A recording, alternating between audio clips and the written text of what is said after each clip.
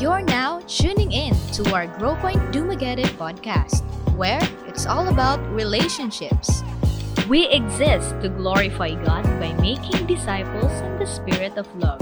You are currently listening to our series entitled Living for the Lord. Today, atong padayonon ang ato ang pagtuon, ang series nga atong giuluhan, Living for the Lord. And this has been a good series, a very refreshing one, at least para sa kuwa, to study through these topics.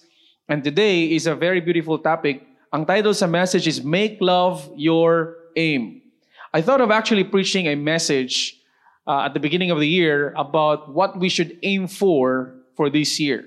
It's a good way to start the year, but I wanted to, ang burden nga gihatag sa Ginoo sa kuha was to talk about these basic truths sa Christian life that will serve as a good foundation for those of us nga bago pa sa pagtuo and mayo po ni ma-refresh ta katong mga dugay-dugay na nga Christian kay sa kadaghan sa ato ang mga buluhaton usahay sa atong kabisihon kinahanglan jud ta og reminder kinahanglan tang ma-refresh. Our main text today is found in John chapter 13 verse 34 and verse 35. So let me read these couple of verses para sa inyo. These are the words of the Lord Jesus Christ speaking to His disciples. He said, "A new commandment I give to you, that you love one another, as I have loved you, that you also love one another. By this all will know that you are my disciples, if you have love for one another." Na story kabahin sa usa ka tawo nga iyang ngalan si Mr. Jones. And gadali-dali ni siya kay nani siya appointment unya sa ilahang lugar walay taxi, train lang gyud ang iyang masakyan at least kato nga part of the city. And so while he was hurrying up to catch up for his train, nakakita siya bakul nga batanon nga namaligya og mga prutas. And suddenly nailaing tawo nga gadali pod kay accidentally na igo niya, nabikil niya ang lamesa sa bakol nga namaligya og prutas, nga ni ang tanang prutas niya nangayabog yun sa yuta. So, the boy's fruits were scattered in every direction. Ang tao nga nakabingkil sa iyang lamesa, nilingi lang kadali, unya kay gadali lagi siya kay mularga na ang train, ni sulti ra siya, ay sorry kaayo or something like that, ni dali-dali siya sakay sa train. Wala siya'y klaro jud nga nangayog pasaylo or whatever.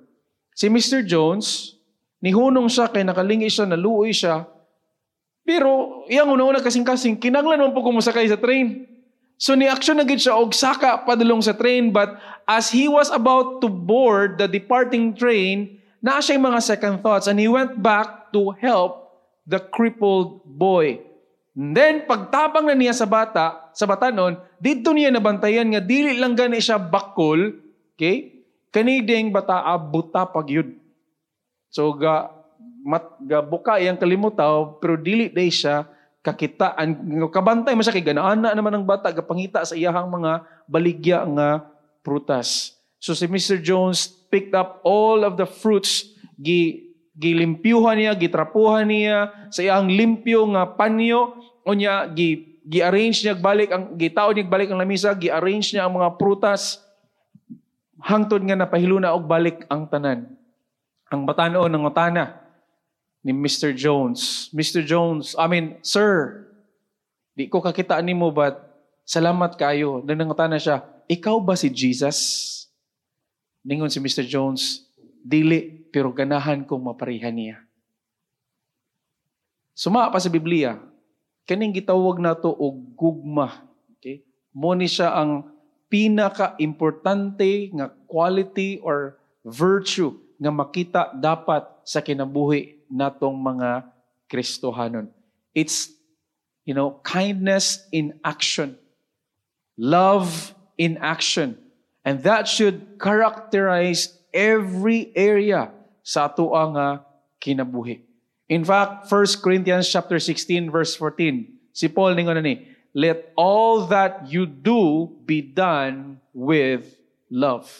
Kung mingon kang all, tanan gud na siya. Let all that you do be done with love. And sa 1 Corinthians chapter 13, na din na ang mga nagkalain-lain nga mga characteristics of what true love is. But ang unang bahin sa 1 Corinthians 13, gi-emphasize ni Paul that love is better than, eloquent speech. It's more valuable than scriptural knowledge. And it has greater impact even with the most supreme sacrifice.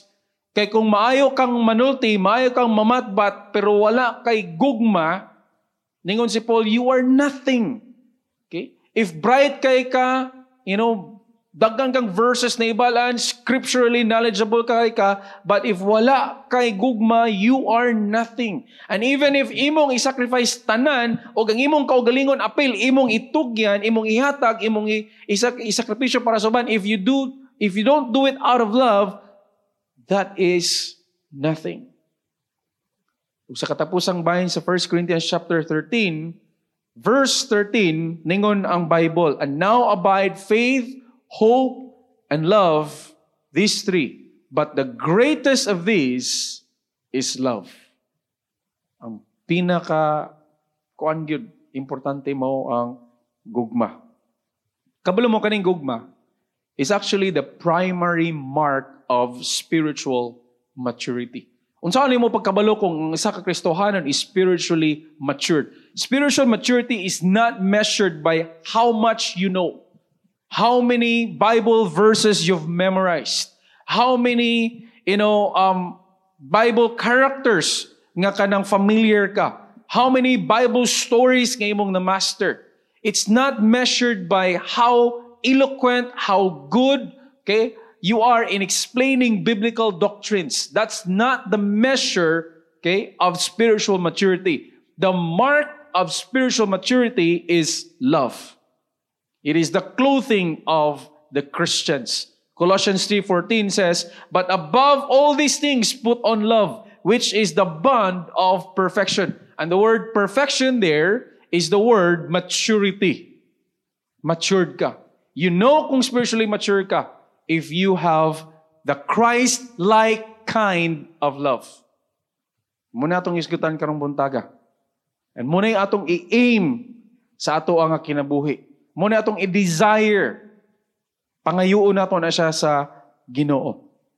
Not only is love the primary mark of maturity, love is the single sign that we are walking in the Spirit. We've been talking about walking in the Spirit. So, ang next question is, how do you know if you're walking in the Spirit? How do you know if you're filled with the Holy Spirit? If you're controlled with the Holy Spirit?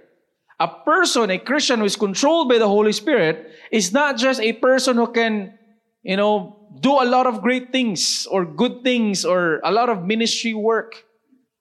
The primary evidence that you are walking in the Spirit is again, love. Kaya kung ang tao na puno sa balang espiritu, nagalakat uban sa balang espiritu, nga gimanduan sa balang espiritu, naagi gugma. Kaya nga naman, ang gugma, mo ni kitawag sa Biblia og fruit of the Spirit. Galatians chapter 5 verse 22 says, "But the fruit of the Spirit is love." By the singular man ang word nga is, no? And ang Bible na mismo gaingon that there is only one fruit of the Spirit. Dili siyam. And I like to quote Pastor Mike, he says this, muna yung explanation. If there were 9 fruits, then the verse would read, the fruits of the Spirit are love. But the Bible says the fruit of the Spirit is love. The fruit singular is love. The other 8 words simply describe love. Pastor Mike went on to say, joy is love's consciousness. Peace is love's confidence. Long-suffering is love's habit. Gentleness is love's activity. Goodness is love's quality. Faith is love's quantity. Meekness is love's tone. And temperance is love's victory. If you have love, this will be the money makita sa imong kinabuhi. So love is the primary mark of maturity. It's the single sign that we are walking in the Spirit. It's an evidence that you are filled with the Holy Spirit. Kaya na ang bunga sa balaang Espiritu nga mo ang gugma. And love is also to be our passionate pursuit. Again, sa 1 Corinthians, and then this time sa verse 14. By the way, ini nga portion sa 1 Corinthians 12, 13, and 14, Paul was actually discussing the subject about spiritual gifts.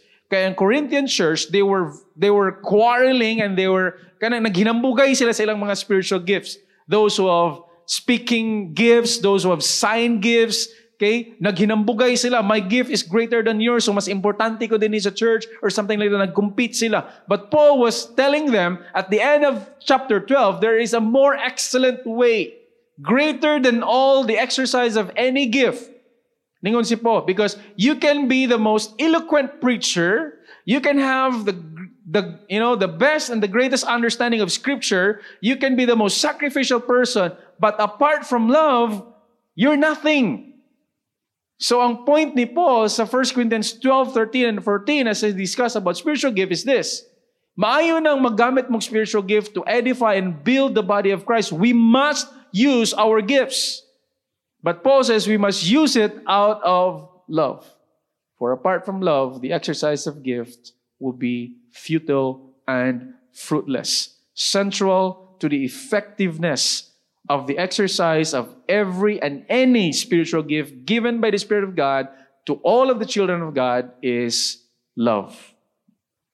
Ingon si Paul, pursue love. Pursue love. Make it your aim. Follow it with passion. Dili lang si Paul ningon na. Peter also echoed the very same challenge sa mga believers. 1 Peter chapter 4 verse 8 says, "And above all things have fervent love for one another." Love has always been the passionate pursuit of the child of God. Kaya kung tinuod ka nga naay Holy Spirit within you, you will have that desire to learn how to truly love. So make it your aim to know and understand what love is. Pwede na itong gamiton siguro itong usa ka linya sa secular nga kanta, no? I wanna know what love is. Okay? I want you to show me. So, maupod na. By the way, that's the song of the world. And when they look at the church that claims to be the followers of Christ, and this Christ who demonstrated the greatest kind of love, kabalo mo nga ang expectation sa kalibutan sa atua is that we would show the same kind of love. We will express the same kind of love. In fact, that's the song of the world to the church. That's how I take it. That the world nga wala relationship sa Ginoo is singing that song to us. Church, I want to know what love is. I want you to show me. Isn't that challenging? Ang kalibutan, taas og expectation sa atuwa. Kay ga-claim ta nga mga Christians ta, sumusunod ta ni Kristo, og kanay si Kristo. Okay? Kabalo ang tanan, nga siya ang Ginoo, ang anak sa Dios, nga nakigugma sa tuwa, and the greatest expression of love ever. Siya mo'y nihatagana by laying down His life for unworthy sinners, enemies of God in you and me. That's true love. Sa account ni Matthew, Gospel of Matthew, sa Matthew chapter 22, verse 34 to 40, gipangutana si Jesus sa mga religious leaders. These scholars knew that there are 613 specific laws and commandments in the Old Testament. And gipangutana siya, of the 613 laws and commandments, asa niya ang pinaka-importante? Which one is the greatest commandment in the law? And listen to the answer of the Lord Jesus Christ Himself. He said, "You shall love the Lord your God with all your heart, soul, and your mind and strength. And then you shall love your neighbor as yourself." The greatest commandments, first and second greatest commandments, is to love. To love your God and to love others. 60 years after the death of the Lord Jesus Christ, Apostle John was saying a farewell message sa iyang congregation. And when the members asked him for a parting message, John answered by saying, "Love one another." Love one another. Ningon ang kuan, mga tao, kabalo naman miya na. Then, dinis atong text, giremindan ta, there's a new commandment. New commandment. Nga gihatag sa Ginoo sa tuwa. A new commandment I give to you, that you love one another as I have loved you. Atong sosiyo ni ron, nganong bag-o man ni siya. In what way man nga kini nga command is new? When sa Old Testament, sumapagani sa tubag ni Jesus ngadto sa mga religious leaders, the greatest command is to love God and to love others as you love yourself. But now, why is Jesus telling his disciples, this is a new commandment that you love one another? Lord, that is not new. We have heard about that before. What's new about loving one another? And Jesus, by this, all will know that you are my disciples if you have love one for another. Love one for another is the primary mark that you are moving towards Christ likeness. So here's the main thought from these texts. Believers are commanded by God to love one another as Jesus loved them. Believers are commanded by God, that's you and me, to love one another as Jesus loved us. So, how did Jesus love His people? And why are we to love like Him? Mao na itong mga putanas ng kagalingon karong buntaga. Again, balik tas John chapter 13, verse 34-35. Ningon si Jesus, a new commandment I give to you, that you love one another as I have loved you. We are to love others as Jesus loved us. The word as, A-S, means we are to love others just like or in the same way Jesus loved. Kuan niyo? Mao ni ang nakapabago ini nga sugo. So Old Testament nga gi-quote ni Jesus as the greatest command, the second greatest command is to love your neighbor as yourself. So as you love yourself, kikita ang tanan ay gugma man kita sa akong kaugalingon. Okay? Palangga man ginato atong kaugalingon, ningon si Jesus sa samang paaging ay inyong gigugma inyong kaugalingon, higugma inyong isig ka tao. But this time, Jesus is saying, no, this time I give you a new command. You love one another, not as you love yourself, but as I have loved you. So ang logical question nato is, giunsa man day pagigugma ni Kristo ang mga tao? Giunsa niya pagigugma ang iyahang katawan? Number 1, Christ loved selflessly. Christ loved selflessly. Only twice in the Bible are we explicitly told that Jesus set us an example, and one of those 2 times, He set us an example of unparalleled selfless love. Kanos anay naitabo? Can remember mo sa John chapter 13, sa unang bayan sa John chapter 13, when Jesus took a basin and a towel, kaya nga ang basin nga na tubig o tuwalya, unya iyang gihugasan ang bulingot nga tiil sa iyahang mga disciples. He took the place of the lowest of all the slaves, a doulos. Kaya mga slaves na po ni mga rangko sa ilahang panahon. Ang pinakamabagyo, the slave of the slaves, is called a doulos. And that's the place that Jesus took. Kaya ang tighugas ra og tiil sa mga bisita, by the way, sa ilahang panahon, remember this, wala sila ay sapatos, sigaran sandals lang, and then, disyerto ang ilahang lugar, abog kayo, gasagol ang singot o abog, kabalo na mag-unsay resulta. Okay? And pagsulod nila og panimalay, part na sa ilahang culture to welcome their guest nga naa ginay provision dito sa entrance sa ilang balay, sa portahan silang balay, nga naa ginay water o naa ginay tualya. Okay? And then naay ulipon diha nga naay sulugoon nga moy mo hugas sa ilahang tiil. And Jesus took that place. Let's read it. After supper being ended, Jesus, knowing that the Father had given all things into His hands, and that He had come from God and was going to God, rose from supper and laid aside His garments, took a towel and girded Himself, and began to wash the disciples' feet and to wipe them with a towel with which He was girded. And here, makita nato ang pagka-selfless nga servant ni Jesus Christ. In fact, Jesus Christ Himself said it. So He showed it there and then He spoke about this. Iya po ning gipamulong. in Matthew chapter 28 chapter 20 verse 28, which is a parallel passage atong key verse sa series nato sa Mark, nga Mark chapter 10 verse 45, Jesus said, "Just as the Son of Man did not come to be served, but to serve and to give his life a ransom for many." The greatest expression of love, loving service, is when Jesus laid down his life for all the sinners. Grabe ang gugma ni Kristo para sa to.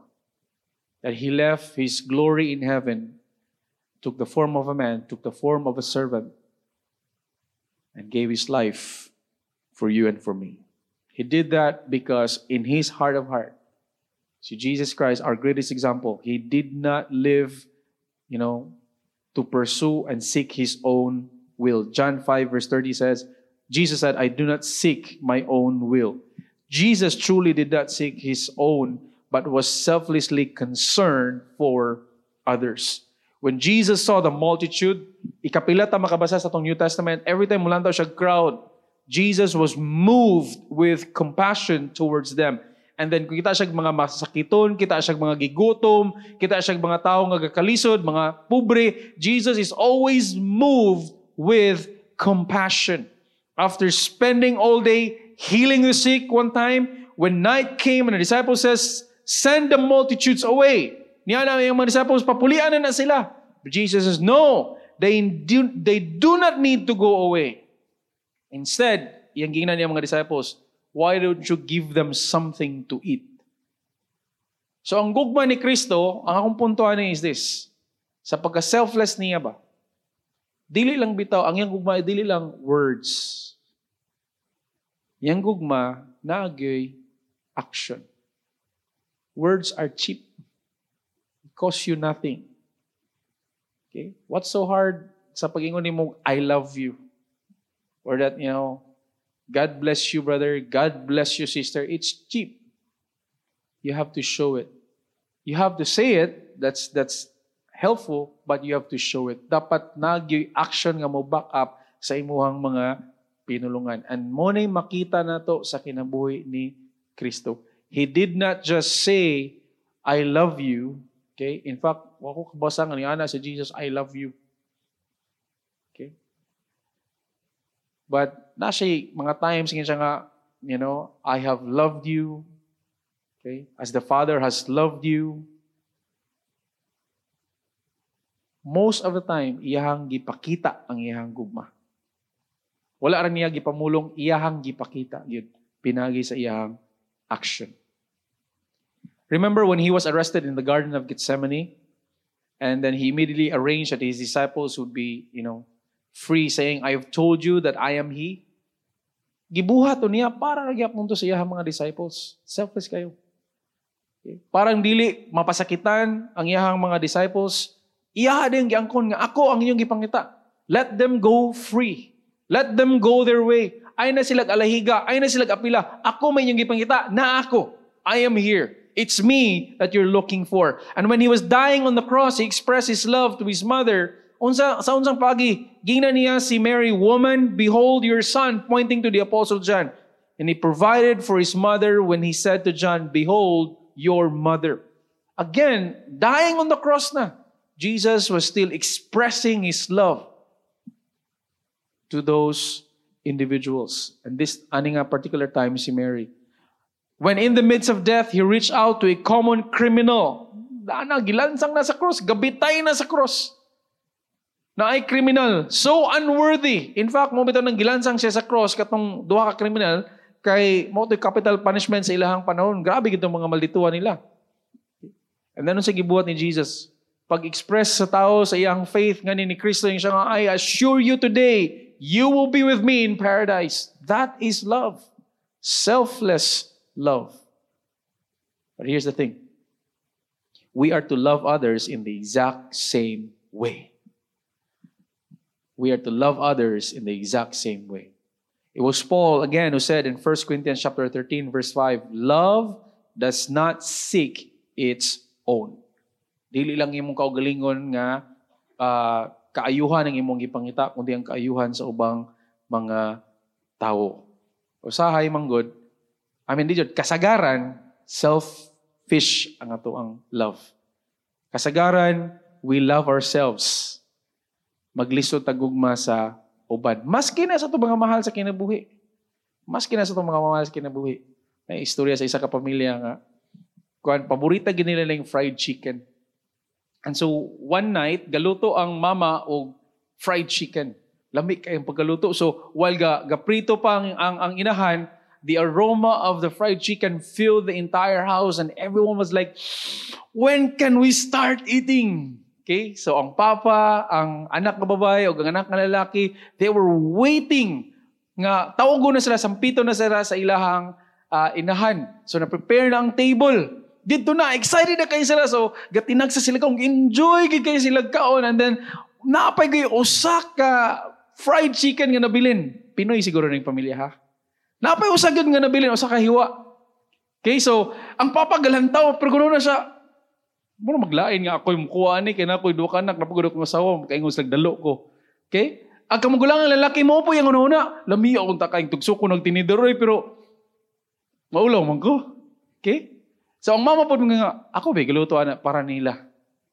Ang anak na babae nga siya nga, pwede mo siguro ako, no? Ako may kamanguran, ako may pinakabata, pero basta yung mag-isla nga spoiled brat ko. Ni brown out man nagkalit. Pag brown out o galit, nisinggit ang amahan. Pagsigag balik sa kuan, sa suga, mo na dito, kag ilang papa, ni ana unta sa kamot, ang tulo ka buhok, ni ana silang tinidor. Abi ni mog selfless, ha? Abi gid ni mog selfless. Okay? Tugsok ang kamot sa ilahang amahan. Alright. Ang tinuod nga gugma, dili plastic. Okay? Dito magpakarong ingnon. Nga kung naay makakita, loving kay ka. Pero kung walay makakita, preato, may makita ka ni brown out man, nigawas ang tinuod. Okay? So, I hope nga, ato na i-desire sa ito ang kaugalingon. Lord, help me to truly love selflessly. Selflessly. May story kabayan sa usa ka Prime Minister of England in the 19th century, si William Gladstone. And one night, nag-prepare niya siya importante kayo nga speech para iyang ihatag sa the House of the Commons. Naingalan sa ilang house una. And about 2 o'clock in the morning, a woman knocked on his door. Nanuktok. And then, nangayog tabang. Kay iyang anak, nga bakol, nga lalaki, was dying. Unya naa sa ilang apartment ra iyang gibilin nga ngayo siya tabang. Sir, tabangi ko, nagkalisod na gid may, mamatay na gid akong anak, maluoy ka. 2 o'clock in the morning, ka-prepare siya, importante kayang speech. And so, kabla man si William Gladstone, gibiyaan niya ang iyang desk, giundang niya iyang pag-prepare og speech, nikuyog siya sa inahan, ug didto, sa walay pagduwa-duwa, giubanan niya ang inahan, and he attended to the young boy for the rest of the night, comforting him and leading the boy. In fact, kay Christian siya, he led the boy to the saving knowledge of the Lord Jesus Christ. Dili kayo nindot ang ending sa story because the boy eventually died. And then Gladstone returned home.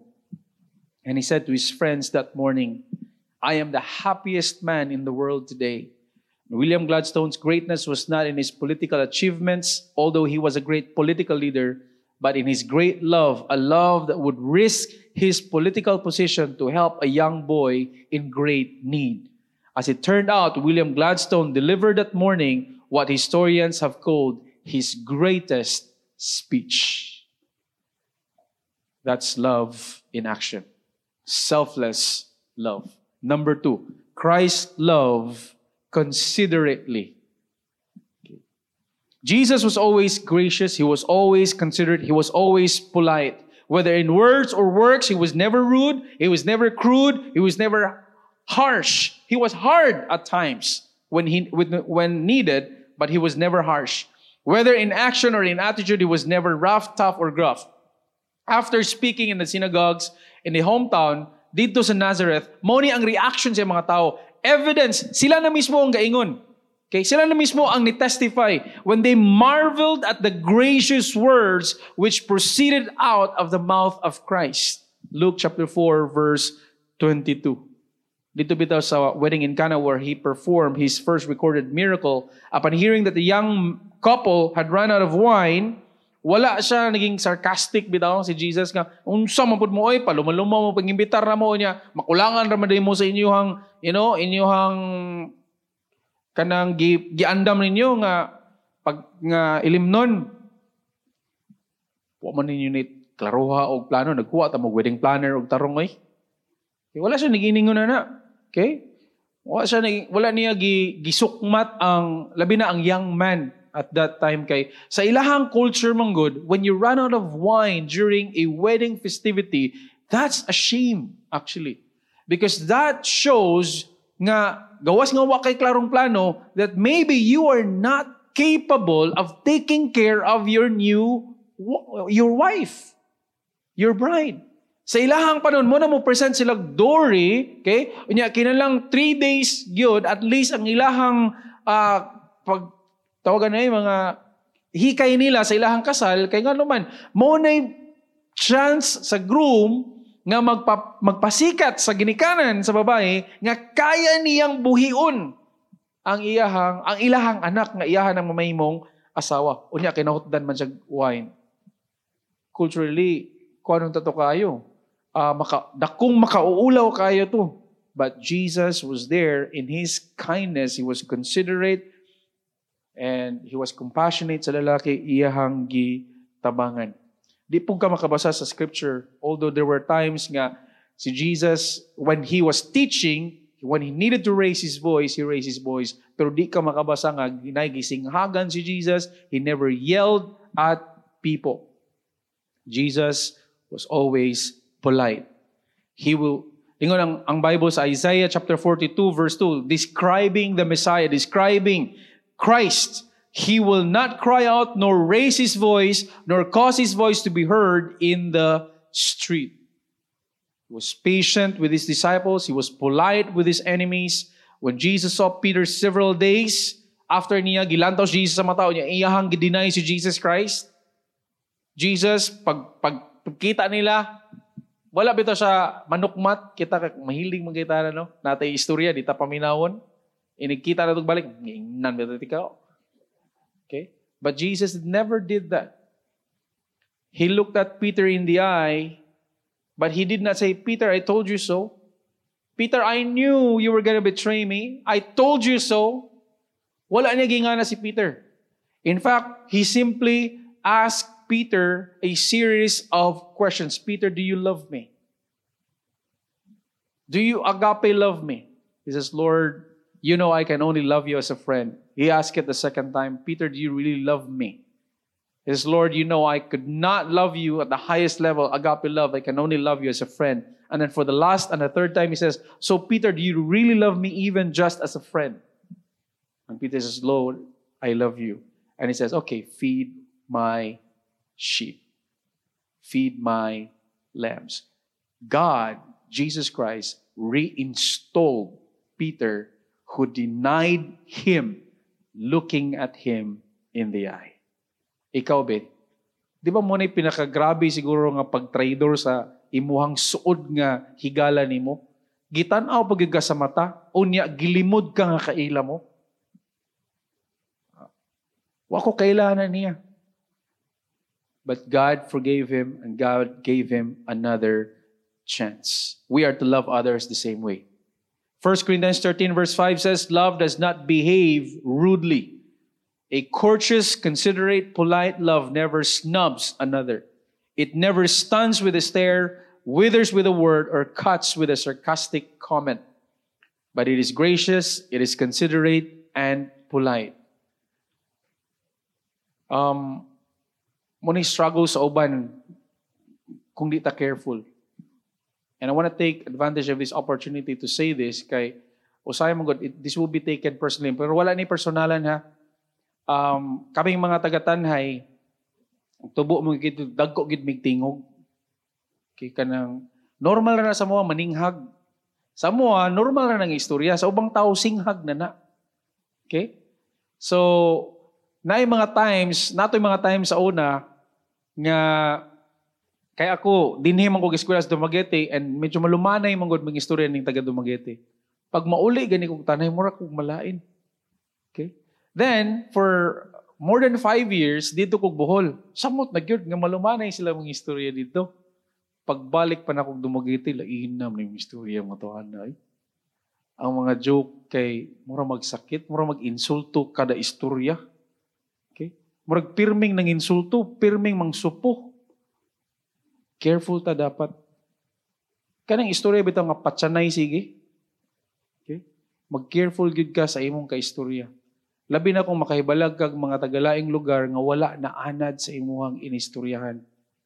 Kay ma-offend sila in secret and mo na, di na sila ganang mag-tig-istorya nimo. So be very careful with that. Okay? Kay dagka na ang na-offend. In fact, naa-adyo ni duol nako din nga tig-church to din sa una.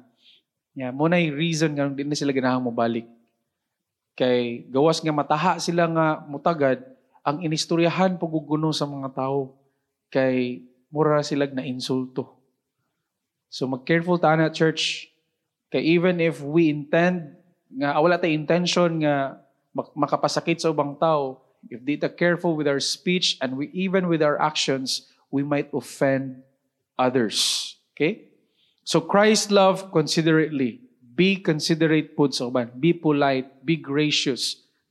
Be gracious. Huna-unaon na to ang ubang mga tao. Thirdly, Christ loved not only considerately, not only selflessly, but He loved persistently. His love was indiscourageable and unmoved with any kind of opposition. His love refused, to stop. He would not stop loving. He would not quit loving. He would not give up loving.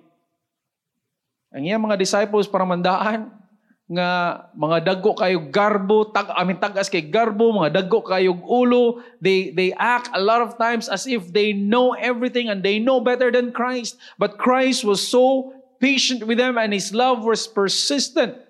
Sa bago pa ni nga panultiyan, labi na sa naman tayo kantana, His love never fails. It never changed. He loved them the same from beginning to end. Even Judas, nga nakabalo siya, would betray Him. He loved Him to the end. When Jesus went to the home of Jairus to raise his 12-year-old daughter from the dead and then announced to the crowd saying, "Do not weep, she's not dead but sleeping," remember how the crowd ridiculed Him? But Jesus did not turn His back on the unbelieving crowd. He did not walk away. He was not discouraged. But in love, He raised her from the dead, saying, "Little girl, arise." And when the Pharisees accused Him of being the devil's partner, "You are of Beelzebub," in Matthew chapter 12, the Lord of flies, Jesus did not stop His ministry to them, but He continued to reach out to them in love and show them the truth. That's persistent love. And remember His brothers in Mark chapter 3. His brothers said, "You are out of your mind," calling Him a lunatic and a madman because He claimed to be the Messiah. But Jesus did not withhold Himself from them, but He continued to love them. And then eventually they were saved. When the angry group of people at in front of Pontius Pilate cried out, "Crucify Him! Crucify Him!" Pwede mo guduton mo ni Jesus nga, "Enough is enough, angel! Kill them all and send them to hell." He could have done that. But Jesus did not do it. Wala nang gibuhat ni Jesus. Even though niya nga, ilansang na siya sa cross, ilansang siya sa cross. Jesus did not stop loving them. In fact, when the very first nail was hammered into His hands, the very first words that came out of His mouth were words of forgiveness. "Father, forgive them, for they do not know what they do." Words of love. He never stopped loving. And we are to love in the same way. 1 Corinthians chapter 13 verse 7 says, "Love hopes all things, endures all things." Love does not stop loving. It will endure opposition. It does not lose hope. Muna yung klase gugma. Ang ganahang makita sa Ginoo sa atoa. Na story remember mo, kabalo mo sa story ni Jim Elliot, di ba? Si Jim Elliot and 4 other missionaries, they were young men who decided to give their lives for the Lord, and they decided to become a missionary to the Auca Indians in Ecuador. And if you know the story, they were speared to death. Gibangkaw sila. Immediately, 4 of the 5 widows left Ecuador, but one of the wives, Elizabeth Elliot, and the sister of one of the martyred men stayed. Stay sila dito. They moved into the Auca territory, and among the opposition won many of the Auca to Christ. Some of the first to come to Christ were the 5 Indians who killed the 5 missionaries. They were won to Christ by the persistent love of these 2 women. And 9 years later, another widow returned to Ecuador with her 2 boys, now 14 and 16 years old. The very men who killed their father eventually baptized these 2 boys. Amazing story. The power of love.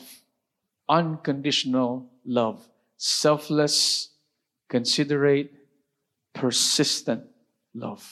Love is powerful. In fact, love is the greatest motivator. Unsa man nakatukmod sa Ginoo nga iyang ihatag iyang bugtong anak na si Jesus Christ? It was love. For God so loved the world that He gave His only begotten Son. Love is powerful, brothers and sisters. May we aim for love. May we desire to love this way. And you know, we are not hopeless. It is not impossible for us as Christians. Why? Because the Holy Spirit, the Spirit of Christ, the Spirit of God lives within us. And He can produce that fruit called love. This selfless, persistent, gracious kind of love can be that kind of love that will overflow in and through us if we surrender to Him, if we yield ourselves to Him, if we allow Him to control us, to fill us, to live out the loving life of Christ in and through our lives. You know, this is important. Jesus said in verse 35 of John 13, if we have this kind of love, the world will know. This is the indicator. This will mark us. This will show us as true believers, as true followers of Christ. Love shows you are a true Christian. Love is the proof that we both know Christ as our Savior and that we love Him as our Lord. Listen to this. This is very powerful verse. Okay? 1 John chapter 3 verse 14. Mo ni ang gisulti sa pulong si Ginoo. We know that we have passed from death to life. In other words, we know that you are a believer. Nga gihawas na kagikan sa kamatayon, na kay kinabuhing walay katapusan. Okay? We know that we have passed from death to life because, unsa man, we love the brethren. We love our brothers and sisters in Christ. He who does not love his brother abides in death, still remains in death. Dili paluwas. Ang tinuod nga luwas ningon si, by the way, 1 John, remember this. Ang 1 John, ang mensahe sa 1 John, gibinagsara na ni Apostle John the true marks of a true believer. Diya ni mo makatunan. Unsaon nimo pagkabalo kung tinuod ka nga Kristohanon? There are some marks of true Christians nga naa sa 1 John. One of the marks of a true believer is love for the brethren. Naagi kay gugma sa imong igsig ka magtotoo. That which proves your life in Christ is your love for Christ and your love for other believers. It is not how much we know, as I've said. It's not how faithful we are to church activities. It's not how many convictions we hold, but the love that we have for others. The same kind of love that Jesus expressed. By this, all will know that we are Christ's followers. And not only that, okay? Love will lead others to Christ. The world is thirsty for true love. Kapag mo sa tinuod nga gipangita sa kalibutan, tinud-anay nga gugma. The world is hurting. A lot of people have been betrayed. They were given promises, pero wala na buhat. Okay? Ang uban, dugay kayong nakamove on. Ang uban, nag-struggle pa. Some will even bring it into their marriages. Their past hurts. Ilan ang dadon sa ilang mga marriages. That's why dagang problema sa pamilya. Okay? Kaya wala pag yun nakamove on. The world is thirsty for genuine love. Maskin kita, if we're going to be honest. We could care less kung pobre ta. Kung wala tay daghang katigayunan. Kung naalagay tinuod nga gugma sa atong pamilya or sa atong simbahan, we would rather have that. Di ba? If we're going to be honest, daghan man kayong tang nailhan na siguro nga mga adunahan kayo. Pero matingala ka, ngano man, nga di pa mangyapon sila makontento, nganong naa pa mangyapoy kulang silahang kinabuhi. Gawas nga, nagpangita sila gugma, wala pa ko sila relationship dia sa Ginoo. And muna ang tubag yun is a relationship with God. Why? Because first of all, diha ta unang makatilaw, diha ta unang maka-experience sa tinud-anay nga gugma nga ato ang gitinguha, atong gipangita. God Himself loves us in a true way. If someone were to trail your life for the next few days, will they find Christ in you? Kung naabi tayo dyan magsunod-sunod sa imuha, si Kristo ba ang makita? Si Kristo ba ang makita? Nayo sa story, okay? Nayo sa ka very superstitious kayo nga babayan, hadlok siya mo sulod sa church. She was afraid to attend the services. And later, she was invited to attend one of the church camps. And she decided to come but did not attend a single session of the preaching where the truth of the Word of God was taught and preached. She did not, she did participate in all of the social and sports activities and freely mix up with God's people. But during the preaching time, di siya ganahang maminaw. Several weeks later, after that camp, she attended church on a Sunday morning and was wonderfully saved. Someone later asked her, unsa may nakamotivate nimo nga niani kag church nga karon na save na ka? And she said this, it was the love that Christians had for one another that I saw during the camp. And here's my point. Believers, kung mo sahay kay aggressive kita mo share sa pulong sa Ginoo. And stay aggressive. Okay? Stay aggressive. Constantly look for opportunities and seize opportunities to share the gospel, to declare the Word of God, okay? To preach the Word of God. Stay aggressive. Don't get me wrong. I'm not saying stop preaching the Word of God. I'm not saying, i-take for granted na to. But, dapat i-balance na to. Usay, may kang muwali, may kang mubatbat sa pulong sa Ginoo, pero walay back up ang atuang kinabuhi. Walay life testimony that will back up our preaching. We proclaim, God loves you. Okay? And then God lives in me. So if God is love and He lives in you, where is love? Di na ko makita sa imong kinabuhi. Di na ko madunggan sa imong pinulungan.